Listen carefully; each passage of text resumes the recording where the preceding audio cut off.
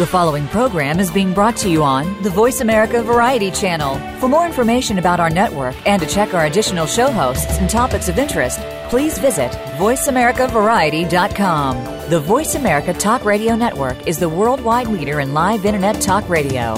Visit voiceamerica.com. The views and ideas expressed on the following program are strictly those of the host or guests and do not necessarily reflect the views and ideas held by the Voice America Talk Radio Network, its staff, and management.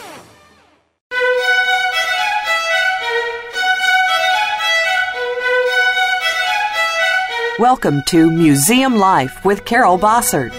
Museums are important whether we work in them, for them, or simply love visiting them. Throughout history, people have collected things and put them on display to enjoy. But today's museums offer much more than rooms filled with stuff. They provide places to learn and share experiences with family and friends, as well as sanctuaries to unplug, rest, and refresh. On today's show, we'll discuss how museums can remain relevant and sustainable, reach out to new audiences, and remain attuned to cultural and technological trends. Now, here's your host, Carol Bossert. Welcome to Museum Life. This is Carol Bossert. I'm so glad to see you, hear you, be with you in the new year. Today I have a new friend that I met at the MCN conference. Those of you who listen regularly know that I was just so taken and am so taken with the Museum Computer Network organization and conference, and I met so many wonderful people there. And so we've been having a lot of guests from that conference, but it also just reflects what I feel is critically important, is understanding how digital technologies, how this moving technical world that we live in is really affecting museums, not only in our relationship with our community, but our internal relationships with each other and our staffs. There have been so many new jobs created, I would say, in the last 5 years, jobs with titles and responsibilities that none of us really could have even imagined 5 years ago. And so I think we need to take a cue from that and realize that 5 years from now, there will even be newer jobs with newer responsibilities that allow us to keep pace with this really rapidly moving world that we live in. And so with that as an introduction, I want to introduce you to my guest today. His name is Matthew Tarr. I met him at the conference, sitting next to him at a typical session. I noticed him right away because there aren't too many people I know that wear not one but two Apple Watches or smart watches. Maybe, Matthew, you can talk a little bit about that, not to put you on the spot, but got to know Matthew and was just so impressed with his knowledge of the field. And it turns out that Matthew is the Director of Digital Architecture at the American Museum of Natural History. Clearly, there was not a Director of Digital Architecture 10 years ago. So I think that this is really a wonderful opportunity for us to get to know Matthew and get to know what's going on at the American Museum. So Matthew, welcome to the show today. Wow, thank you. Thank you very much. Glad to be here. So Matthew, please share your career path with our audience. And particularly, I'm interested in how you landed your first museum job. Well, that's, if we go all the way back, it can be a long story. If we just start at the museum job, it's a pretty short story. So, but I was always into technology growing up. My dad was in the military. We had computers in the house. I was in college and finishing up my last semester in an anthropology degree. And but I was working full-time off campus and had been since I was probably 16, and I was not focused on my studies. So I decided I wanted to go to grad school, though, in that last year, and I needed to pull my grades up a bit. So I reached out to my my community, and I said, I need one of those student jobs, and it was the sort of first bubble, early mid-'90s. And there was a lot of work to be had converting Gopher sites to HTML sites for those old-timers out there. And so I started doing that, and graduated, but in the time that I was doing that, I was exposed to all of these things in this budding internet thing, and I fell in love, and I started to pick up a little bit of programming chops here and there, and I ended up postponing grad school because I was having so much fun doing this internet stuff, and I tried to quit a couple of times, and they kept giving me raises because I would learn a new technology or a new capability, and so all of a sudden I had a career in web application development and database administration and all sorts of sort of. I basically just fell into being a sort of a full stack developer and managing some servers, which was great fun. I really, really enjoyed it, and.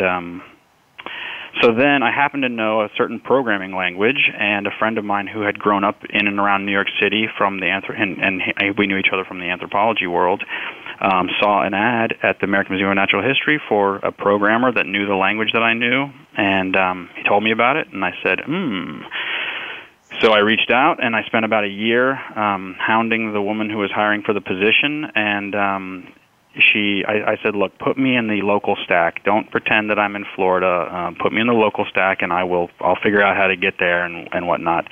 And weeks later, I get a call from her. She's like, so you're definitely at the top of the list. I wonder if you can come in Monday and meet with the bosses. And I said, sure. It was Thursday. I said, I got to find some airfare. And she goes, oh, right. I said, forget it. I'll see you Monday, 10 a.m. So I showed up, and I started work here at the museum in 2000.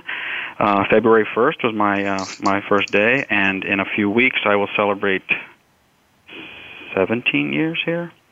Not in one job, obviously, but certainly I've said I'm never leaving until they carve my name into something harder than my own skull. So I'm here to stay as far as I can tell, I hope. But, well, not forever necessarily, but for the foreseeable future, shall we say. Yeah, the future is always something that we we make plans and the universe laughs. But right, I understand exactly what you're saying and what could be a better place. The only better place I can think of is maybe the Smithsonian with all the tools and fun things and great opportunities and the scale is massive. That is for sure. The scale is. I mean, it is a huge museum. I should also clarify, just for those who are in this industry and interested, is that living in New York is not cheap. And so for probably 8 of the last 16 years, not so much in the last 3 or 4 years, but I was heavily moonlighting and working in private sector to sort of, because museums move more slowly, probably rightly so, but so I was able to scratch those itches, make a little money, and gain valuable experience, which then I brought back to my work here, with Facebook apps and like all the sort of rapid change in the world was I was able to sort of engage with. So I'm a big fan of side projects. I just wanted to say that for anybody who's thinking career stuff. Matthew, thank you so very, very much for mentioning that. I had Nick Honeysett on the show at the end of last year, and he and I were talking too about. He and I both mentor a lot of, early mid-career professionals, as I'm sure you were beginning to do. And Nick said that one piece of advice that he always gives emerging professionals, who want to be in this field is one, be willing to move. And I think that your story really exemplifies that. You're willing to do what it takes. But I'm really pleased that you mentioned the other issue in the museum field, which is salary. And I know that that's a challenge for many, and I do suppose that in your corner of the museum world with this technology knowledge that you are able to do side projects, and as you say, not only do they help with the practicalities of life, but you just gain that much more experience. It's sort of like being a consultant. I work around the world and gain knowledge from a variety of sources that I bring back to every new client I have, and it sounds as if that's the approach that you can take too. I think it's fabulous. Yeah, for sure. and you got to do a lot of cool things and meet a lot of cool people and make connections out into the world. And it really, I think that there's a lot of, the museum community can be quite insular. It's really, I've listened to a couple of the podcasts, and I know Nick, and big fan. But it's just really, sometimes it can be frustrating to go to conferences and hear all these brilliant people talking about things that, that we're all thinking about, and knowing that that real change takes time, and so if you're going to stick with a career in the museum industry for a long time, especially when I was younger and I was really itchy as a developer, like you want to use these fancy new tools, I could go out and scratch that itch and use these fancy new tools and learn all these great things, and then come back and do the work, do God's work, the museum stuff, without that same strain of having to try to convince the museum to take advantage of, Ruby on Rails or whatever the technology du jour is. Yeah, that really is. I'm going to really remember that perspective. So let's move on. As you know, all of my MCN colleagues get this question, and you're part of that batch, so you get the question too. What does digital? Yeah, you knew that this was coming. So what does digital mean to you? How do you define it? So I actually wrote a couple of notes, and on this one I just put the opposite of analog. And I think the reason I did that was because it's this catch-all. It's really, obviously digital refers to things that are digitized, but I think more and more we just use it as things that are not physical or analog. And it's I listened to your podcast with the gentleman from Guru who talked about it as, I think potential and promise and things like that. And certainly it is all those things. But it really is just, its most useful, definition for me is just the not physical. And we joke because so many of the people around here now have digital on their business card. And our goal ought to be that eventually everybody has digital on their business card, and then we can all take it off on the same day, because everything is becoming digital. Every touch point that a visitor has with the museum is there's a better and better chance over time that touch point is a digital touch point, not a physical one. We still obviously have physical museums, we still have physical docents, we still have physical people selling tickets and visitor services reps and things like that. But more and more people they come in with an expectation, and we're able to sort of meet that expectation to let that stuff happen in a digital way. So for me, it's just really useful to as a distinction between the physical. To be honest with you, I guess. Well, I think that adds to our growing list of what this mushy word means. I think that for some of us old timers, it's very difficult to break out of the box of the museum being the physical place, and making, and oftentimes just bridging the physical and the digital, because I don't think any of us in the field think that the physical in some ways needs to go away. The collections, the physical manifestations of humanity, is critically important, because those are, as a scientist, I've always said they're the data points. You can fudge a lot of things, but you can't fudge those voucher specimens and those original things, and you go back to them and you learn more. But I think that's really why I'm so intrigued with your job in particular and where you are in particular, because let's face it, the American Museum of Natural History is sort of that touchstone of the physical stuff. Yes, very imposing. It is a very imposing physical space, and I think actually that one of the things that I say when I talk about, and I know we'll talk about the work I do, but at some point anyway. But one of the things I talk about a lot is that you could have an event here at the museum. Let's say that it's mommy bloggers talking about the biome, and cooking, right? So this is a cooking event where there's a little bit of science being talked about, and it's inside the museum. And the fact that you have to walk up these stairs and through these thick walls and into this place, right? There's no question that you are at a Museum of Natural History event, right? It is branded by its presence. You're touched by it. You're experiencing it. It's visceral and physical and very real. And you leave thinking, wow, I just had a fantastic experience because of and at the American Museum of Natural History, right? And that's important to us for longevity's sake, that people know what we do and that it's important. But we could take one of our premier scientists, right? One of these, Mark Norell goes to the Gobi Desert, Dr. Norell, and we could interview him in the desert in front of a find, right? Put that out on YouTube. And if we're not really careful with how we explain and brand and make sure that it's clear where this comes from and who this is and where he does his work, then that really important point will be lost, right? Because nobody knows once it hits YouTube. Nobody's looking for the lower third to be like, wait a minute, was that a Nat Geo video? Or was that who was that video? Who do I give credit to in my head for like having brought this amazing stuff to me? So we just have to deal with that as we proliferate out onto these pure digital channels. We need to understand that our work is one, to get the message out, and two, to maintain our ability to continue to get the message out over time, which means we need to retain some sort of brand loyalty, building identity, things like that. So anyway, that was a bit of a tangent, but it is this digital, physical or analog thing, and how they differ and how they feed off of each other and support each other. That's great. Thank you. That also, I think, brings up a really an important issue that maybe doesn't get enough time and discussion.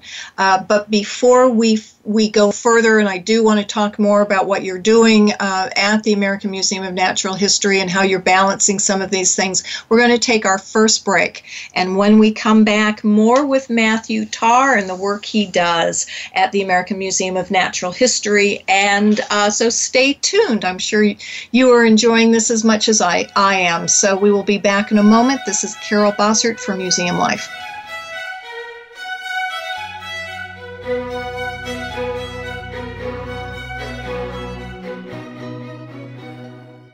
Become our friend on Facebook. Post your thoughts about our shows and network on our timeline. Visit facebook.com/Voice America. Carol Bossert established CB Services, LLC because she believes in the societal value of museums. Exhibitions are a primary way that museums deliver this value, providing places for exploration, renewal, and conversation. Good exhibitions begin with good content, and at CB Services, we are all about the content. CB Services helps organizations identify, shape, and document the ideas and stories that form the foundation of a successful exhibit. We provide tools that help our clients make good decisions throughout the exhibition development process and get the most out of collaborations with architects and exhibit designers. CB Services offers half-day and day-long workshops to get staff, boards, and communities ready for an exhibition project.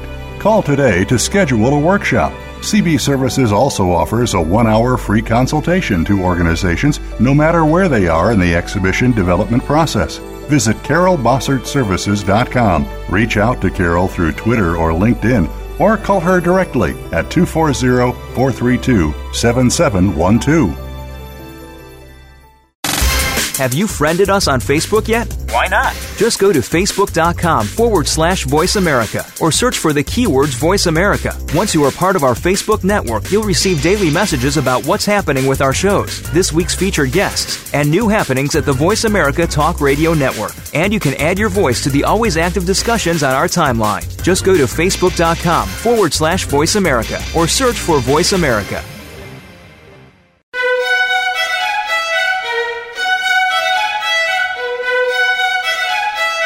You're tuned into Museum Life with Carol Bossert. To reach our program today, please call 1-866-472-5788. That's 1-866-472-5788. Or send an email to carol.bossert@verizon.net. Now, back to Museum Life. welcome back. This is Carol Bossert. You're listening to Museum Life, and today I am talking with Matthew Tarr, a gentleman that I met at the MCN conference in November of 2016.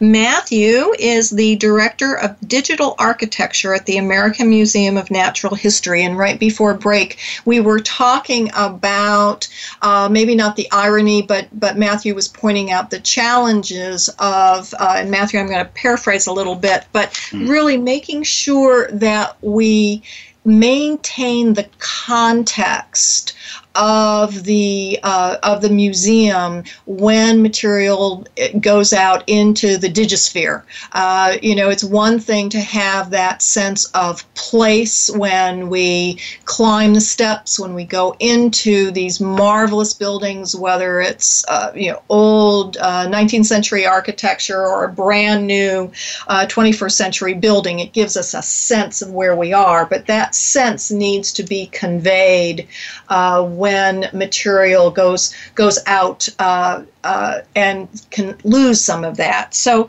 Matthew, I think that's a really great way of sort of jumping off and talking a little bit more about your job. You mentioned in the intro that you've had a couple of jobs, probably different job titles, since you're now celebrating almost 17 years with the museum. So why don't you tell us what your current job title means, and then sort of maybe how long it developed, how long it's been there and how long it developed and how you worked your way up. Sure. So I am the Director of Digital Architecture, which was actually, I think, a remnant of the way that the museum handles titling. So it's a director-level position, but sort of when we imagined it, it was quote, digital architect was the title. So I often just say, digital architect. But, in certain rounds, it's important for people to understand that this is a director-level position. That means something. Different museums have different definitions of director. We have a president who runs the whole museum, and then we have several senior vice presidents and then senior directors and directors, and pretty deep organization, but and very large organization, as you know. I started as a programmer and quickly became sort of a technical producer, and then with the advent of Flash, we started doing a whole lot of that, and then really brought interaction design to the fore, and I became a senior interactive designer, and then I don't know, several others probably. But meanwhile, being very interested, involved in technology and working across departmentally and keeping my focus, I hope anyway, on sort of the goals of the museum and not some of the minutiae, I was able to sort of build rapport with lots of people throughout the building. So when we created the digital group, which is where I am now, which is not terribly old, it's 6 or 7 years old, I think, I was sort of in on those conversations and part of that, and so excuse me. So there was well, let's just say that my job description was created, and I helped, and it was at the founding of that group, right? So it's only been around for, I guess, 5 years now. I'm not good with dates sometimes, but so that is it. It's been 5 years. I am the first digital architect. I report to the chief digital officer, and we all report up to the senior vice president of marketing and communications. But our focus is really on digital strategy and things like that. And I actually, because I get this question a lot, I just happen to have in front of me the job description from the HR department. So I think. And what does that say? Well, it's you don't have to read the whole thing. It's pretty short. Let me. You just cut me off, but it's like a few sentences. The principal responsibility of this position is to study and analyze the latest industry-wide trends in order to bring the best practices back to the museum, thus shaping the museum's digital roadmap. I work with colleagues across the museum to research and prepare recommendations for creative ways to execute a full range of museum digital projects. The director is a key position advising both the chief digital officer and senior vice president, and working closely with technical lead to ensure the potential initiatives can be practically and affordably implemented. So, I mean, that's actually pretty good. It's about strategy. It's about understanding what's going on in the world out there. I think in practice, that's a piece of what I do, obviously, as you can imagine. But that's what the architecture side of things is, just this recognition that any digital experience is part of a total experience that is both physical, digital, and also touches many different systems. So we're not at the point anymore where we can just create a touch kiosk and call it a digital experience, right? Like the touch kiosk has to somehow thread through to your ticket buying experience. Ahead of that, even if they're not connected, they need to feel of a family. And more that family needs to include the physical as well as the digital, so that there's this seamless movement between these experiences, these moments. Well, that strikes me as so forward thinking, and it's few institutions, and of course it's always it falls to leading institutions, perhaps not based on size, but clearly, as the American Museum of Natural History has that covered as well. But it sounds to me as if the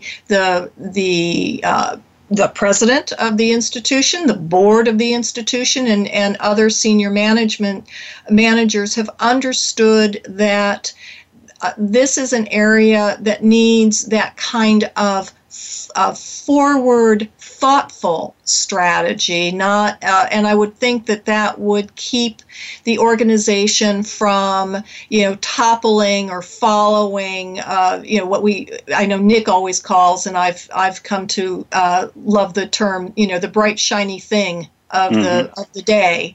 You have to, you have to prove its worth, but also you have to budget for it. So I would think that keeps things on a little more even keel. Yeah, no, I can absolutely say that the creation of this group and the museum's willingness to move an insider into a position like this has made me, terribly proud, but also really reinforced my faith in the museum. It is not, this is hard work that we do here, and I'm not going to pretend it's rocket science, but it is. Well, sometimes it is, I guess. But it's critically important, especially and obviously in the current sort of climate that we're find ourselves in. But science literacy, these things are terribly important, and the museum has a critical role to play in that. And so its continued existence requires that we sort of understand that digital is not going anywhere. I think actually that might be a quote from Nick, although it's pretty generic. It's not going anywhere. Get used to it, right? And so absolutely, we have a very forward-thinking president and a forward-thinking board that really is interested in the ramifications of technology and the abilities that it affords us, the kind of things we can do, and the things we have to do. To be perfectly honest with you, right? Because expectation out in the world is not stopping. I like to give the example of people don't. They don't put their mouse down and pause and take a deep breath and say, okay, now I'm going to the website of a cultural institution. Let me readjust my expectations, right? They're not doing that. They have tabs open on Amazon and tabs open on Netflix and tabs open, and then they're thinking I'm going to go to the museum, and they go to the museum's website. It better fit into that whole, their reality, which is more and more, technical and more digital. So we just have this expectation by our constituency that we will be a certain way. It needs to be opt-in, of course, which we can talk about later, but, we still need to be a sanctuary for people who are getting away from that stuff, and we still need to be able to tell stories the old-fashioned way. So anyway. No. I think that is critically important as well, and it reminds me of Management 101. Doesn't matter what kind of organization you're in, but they always talk about management from the inside and then management from the outside, and that they create all sorts of Venn diagrams about making sure that things are working internally and then making sure that they're working externally. And so the picture you paint for me is this image of you are working both internally to make sure that all of your programs, I love this term you used, it's part of a digital family, and I'm sure that's more than just making sure that the typefaces look nice together, but then you're also making sure that this works externally within that whole world that we swim in on our computers every day. And I don't think that I'd ever really looked at it in those terms. So that I find that very interesting. Yeah, I mean, when I came here in 2000, we had in our galleries, we had a project called Science Bulletins, and it was HD video from around the world, and it was current science, and it was a way for us to refresh the content in several of the halls. And it was one of the few places in the world you could see HD video. You could go to a Best Buy showroom, or you could go to the Museum of Natural History. And now, 16 years later, the two phones that I carry in my pocket have, nearly 4 times the pixels of those. So it's the people are coming in with a better screen than we can put on the walls. Like, we can't even buy anything larger than 4K, and the 4K that's available now, 4K meaning super high definition screens, it's expensive. It's not that great. It's there's just so much. It's so much that's happening for people, consumers, whatever we call civilians.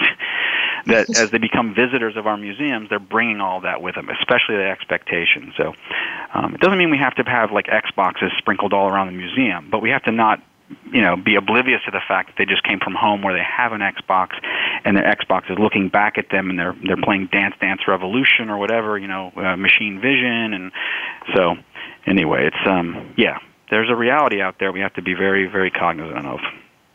And I think that you raise I remember those HD videos, by the way, and did spend a lot of time staring at them, thinking that they were so fabulous, and they still are, and the content is still unbelievable. Right. That will always be there, but the delivery will change. And I honestly think that this maybe was the first year that just passed, that how do I want to put this?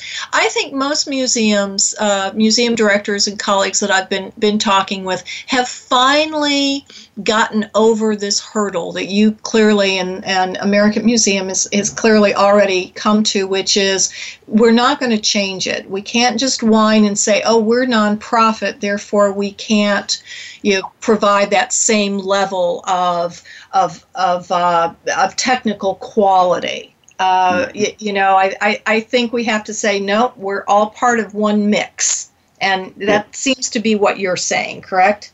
Absolutely. And I mean, it's certainly, I know you want to talk about VR at some point, and I think it's an interesting, segue, this idea that, that those screens were beautiful. They are beautiful.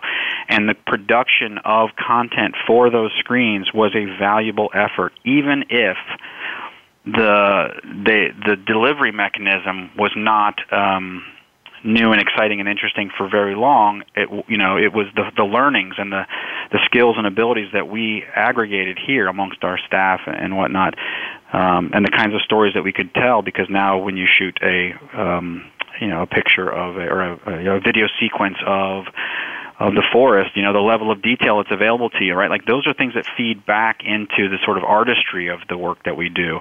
And so technology definitely speaks to that, but it's not an end in and of itself. I mean, sometimes it can be, as you said. Like, sometimes a shiny object is actually fantastic, and people love it, and you recognize it for what it is. You learn from it, and you move on. But mostly the reason to do these things, especially pushing into emerging technologies, is for an understanding of how they're going to affect our process, our flow, our artistry when they're no longer emerging, but are now here to stay. That's I think the point where we all need to go. I think that this is really instrumental.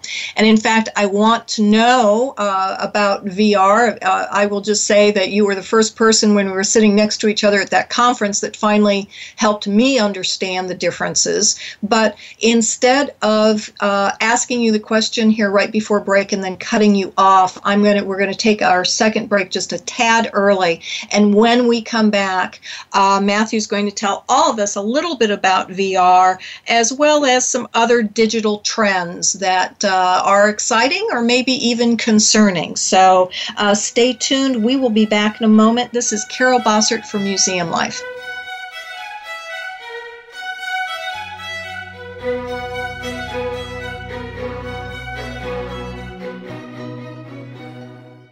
Become our friend on Facebook. Post your thoughts about our shows and network on our timeline. Visit facebook.com/Voice America.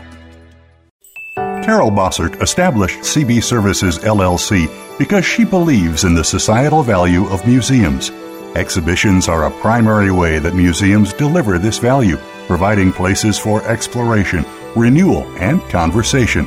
Good exhibitions begin with good content. And at CB Services, we are all about the content. CB Services helps organizations identify, shape, and document the ideas and stories that form the foundation of a successful exhibit. We provide tools that help our clients make good decisions throughout the exhibition development process and get the most out of collaborations with architects and exhibit designers. CB Services offers half-day and day-long workshops to get staff, boards, and communities ready for an exhibition project. Call today to schedule a workshop.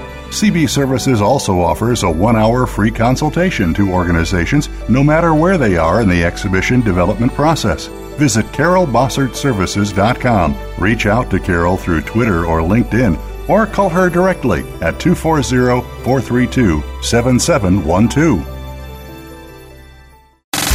Have you friended us on Facebook yet? Why not? Just go to facebook.com/Voice America or search for the keywords Voice America. Once you are part of our Facebook network, you'll receive daily messages about what's happening with our shows, this week's featured guests, and new happenings at the Voice America Talk Radio Network. And you can add your voice to the always active discussions on our timeline. Just go to facebook.com/Voice America or search for Voice America.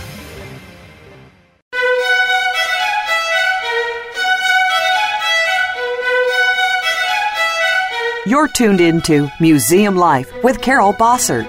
To reach our program today, please call 1-866-472-5788. That's 1-866-472-5788. Or send an email to carol.bossert@verizon.net. Now, back to Museum Life. Welcome back. This is Carol Bossert, and as you know, I've been having a fabulous conversation with Matthew Tarr, who is the Director of Digital Architecture at the American Museum of Natural History. And if you are just tuning in, I really recommend that you go back and listen to these first two segments. Of course, you should listen to all of the segments of all of my guests, but I think these two in particular, Matthew really made some very good points about what it means to be both a museum professional in a digital age, whether you are a digital expert or native or whether you are new to this. It is affecting all of us. And one of the things Matthew and I were just talking about at break, and I think that it's really important, Matthew gave us a good definition, his definition of what digital means, but I think sometimes the corollary is also very important. And Matthew, what you said was, digital is not a mystery. None of us should feel that this is beyond our comprehension.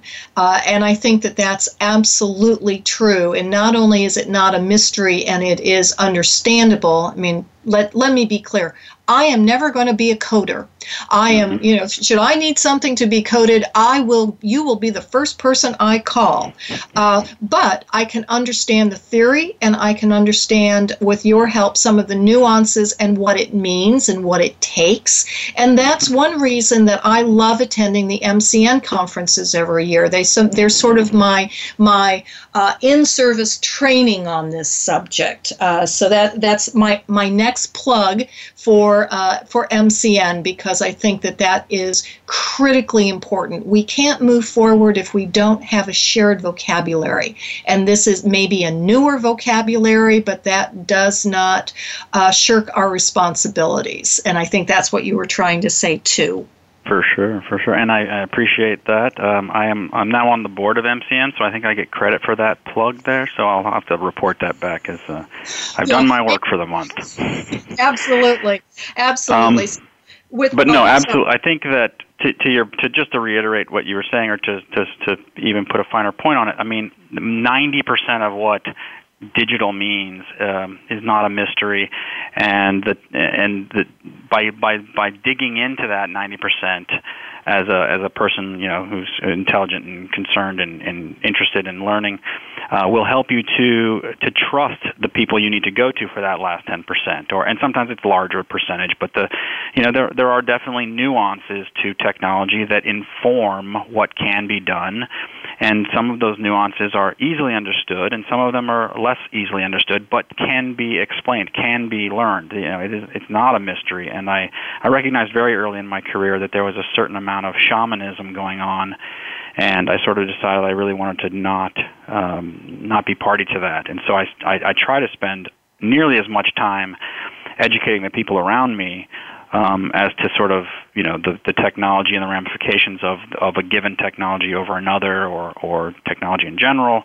So I try to spend a fair amount of time doing that, just because it amplifies my effect on the world, right? Like the things that I want to be able to accomplish, or that I want to see done, are just going to be more effective the more people can be sort of in the loop and rowing the same direction. So.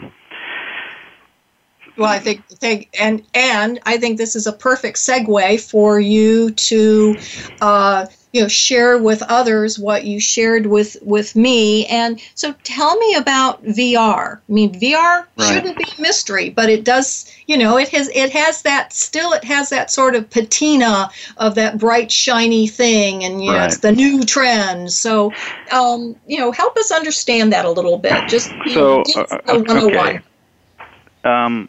So a couple of things. One is that I didn't mention earlier is that the place where I got that job doing the Gopher to HTML conversion stuff was actually at the Institute for Simulation and Training in Orlando, Florida, which was basically where the military, especially the Navy, but lots of branches of the military, were sort of central. They were coalescing there around simulation and virtual environments and training and things like that. So I had front row seats to what at the time was just absolutely cutting edge. And I mean, I wore VR headsets, and everything was low poly, and the resolution was low, and the refresh rate was low. But this is not new, right? It's definitely not new. So there are experts. But what I was going to start with was like the beauty of this question coming from you and asking me what is VR is that there's no experts, but there are. It seems I hope that these companies that are doing VR, that they've hired up all these guys that used to be, and girls and women, excuse me, who used to be working in these labs near down the hall from me, who have 20, 30 more years of experience doing virtual reality. So it's definitely not new, but that doesn't mean we didn't just discover it and think it's new. And this happens all the time, obviously. Think the new world, things like that. But so it's not new. There's tons and tons of experience. I mean, I can't remember the name of the fighter plane, but where the pilots, they put these helmets on and the airplane disappears, and they're actually looking from at a synthetic image where all the cameras are making a singular perspective, and it's as if the pilot is actually just flying like a flying head. The airplane's disappeared. They can look in any direction, and then their heads-up display reflects that. So anyways, I just wanted to give a little background as to sort of the environment that I think that this current VR, splash is happening in. A lot of people coming to this, seeing a lot of promise, and that's for sure. It definitely has a lot of promise. I think what I want to touch on, or the issue that we discussed that was sort of my pet sort of pedantic, obnoxious nerd argument, is the difference between 360 video and virtual reality. And I think the reason why I think it's an interesting argument, or that they're not the same thing, right? That 360 video is a documentary format that you capture the images from a given place, and you play them back, and probably on a headset that allows for you to move your head around and see different parts of the scene. That they can be still images, or they can be video. They can be very, very captivating. They can be very bad. They can be all kinds of things, right? They can be engrossing, or it's the bottom line. And I think this is one of the things I said to you was the bottom line for me is that while the delivery and the technology is the same, usually, the art forms are completely different, right? There's just almost no relation between the two art forms of 360 video or immersive video or VR video or whatever people want to call it, and virtual reality, meaning artificial environments created that may or may not mimic a real environment somewhere, but the 360 video has no capacity to be interactive. That doesn't mean it can't be utterly and completely convincing and enveloping, and I just went to see Star Wars last week, and it was wonderful. It was I was engrossed. I was in it, and the screen didn't have to follow me around for that to be true. So I think that's sort of that was sort of my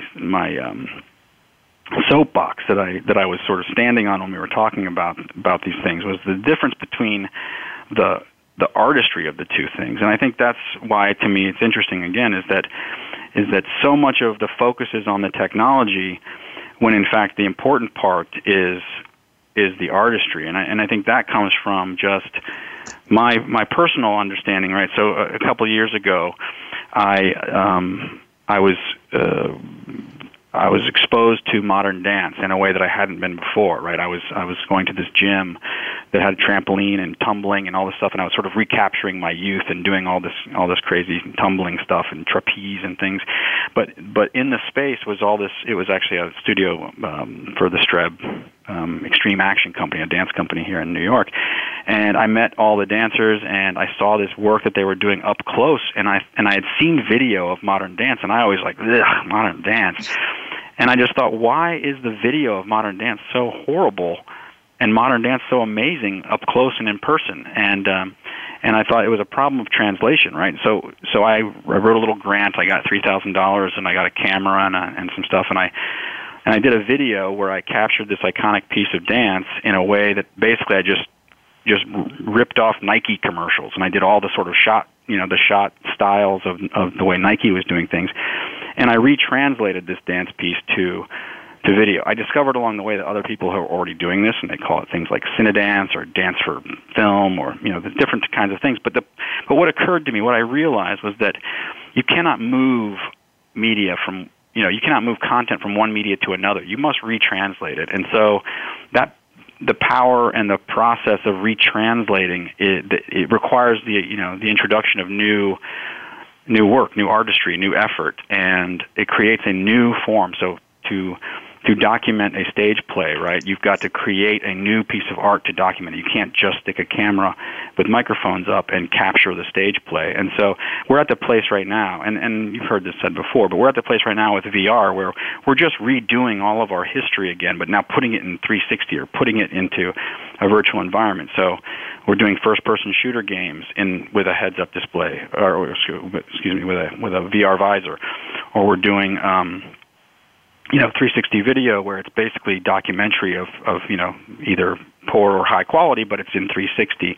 And people are just learning. We're so early that we're just learning how these things can be effective and how they can be useful. And I would suggest that we don't even know yet, like, what the thing that really differentiates this art form, and it will depend a little bit on the technology, right? Like, we need to get the technology to a certain point.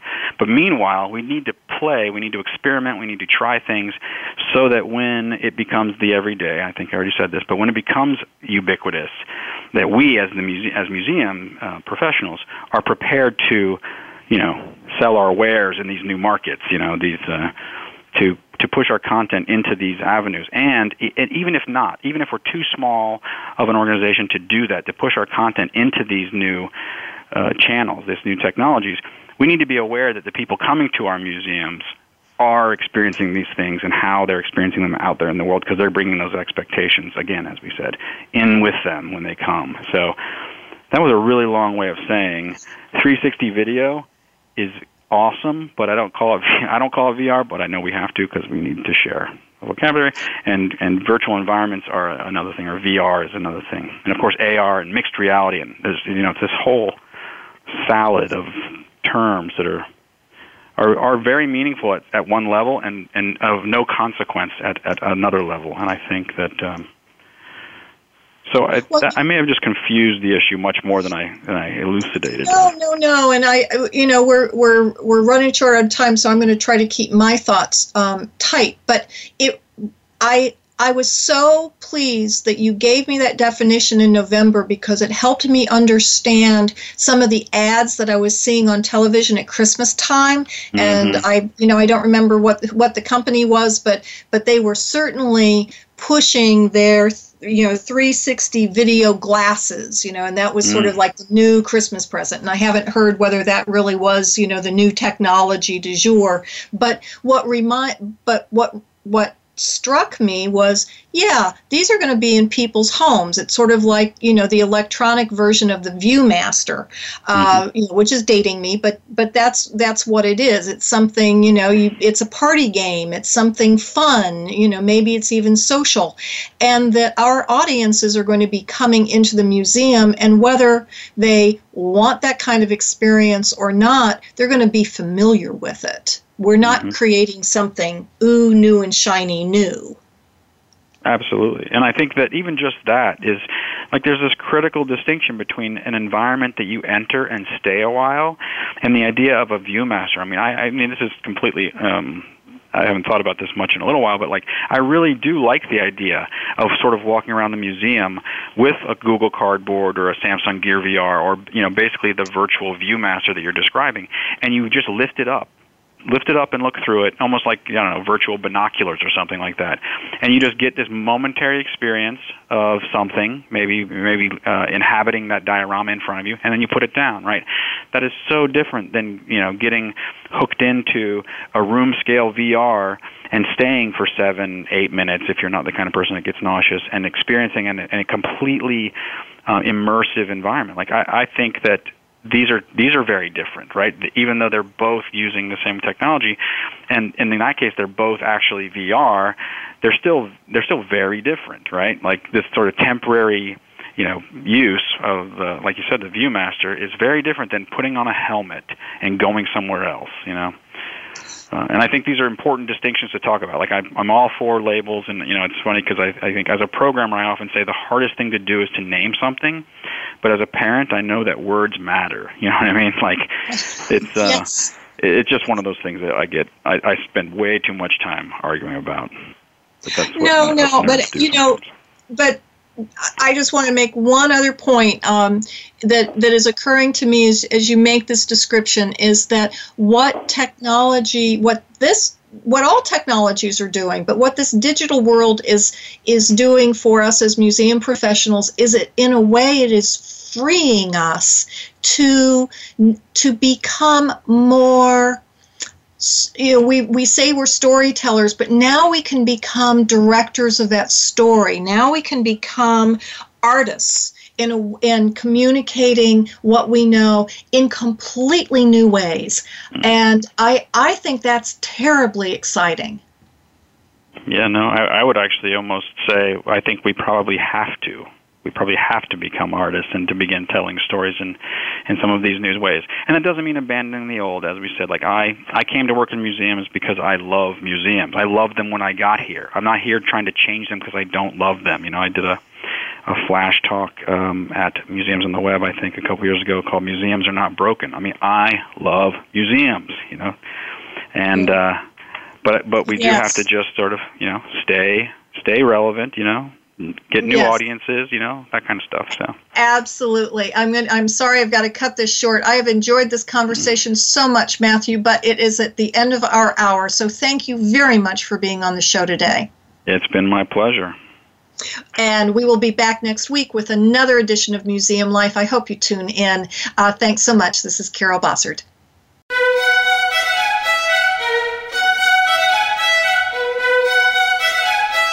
Thank you for tuning in this week to Museum Life.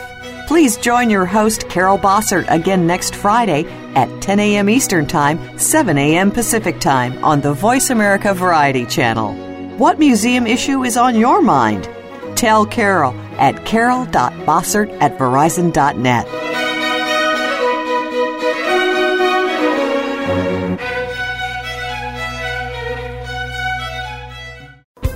Thanks again for listening to the preceding program, brought to you on the Voice America Variety Channel. For more information about our network and to check out additional show hosts and topics of interest, please visit voiceamericavariety.com. The Voice America Talk Radio Network is the worldwide leader in live Internet talk radio. Visit voiceamerica.com. The views and ideas expressed on the preceding program are strictly those of the host or guests and do not necessarily reflect the views and ideas held by the Voice America Talk Radio Network, its staff, and management.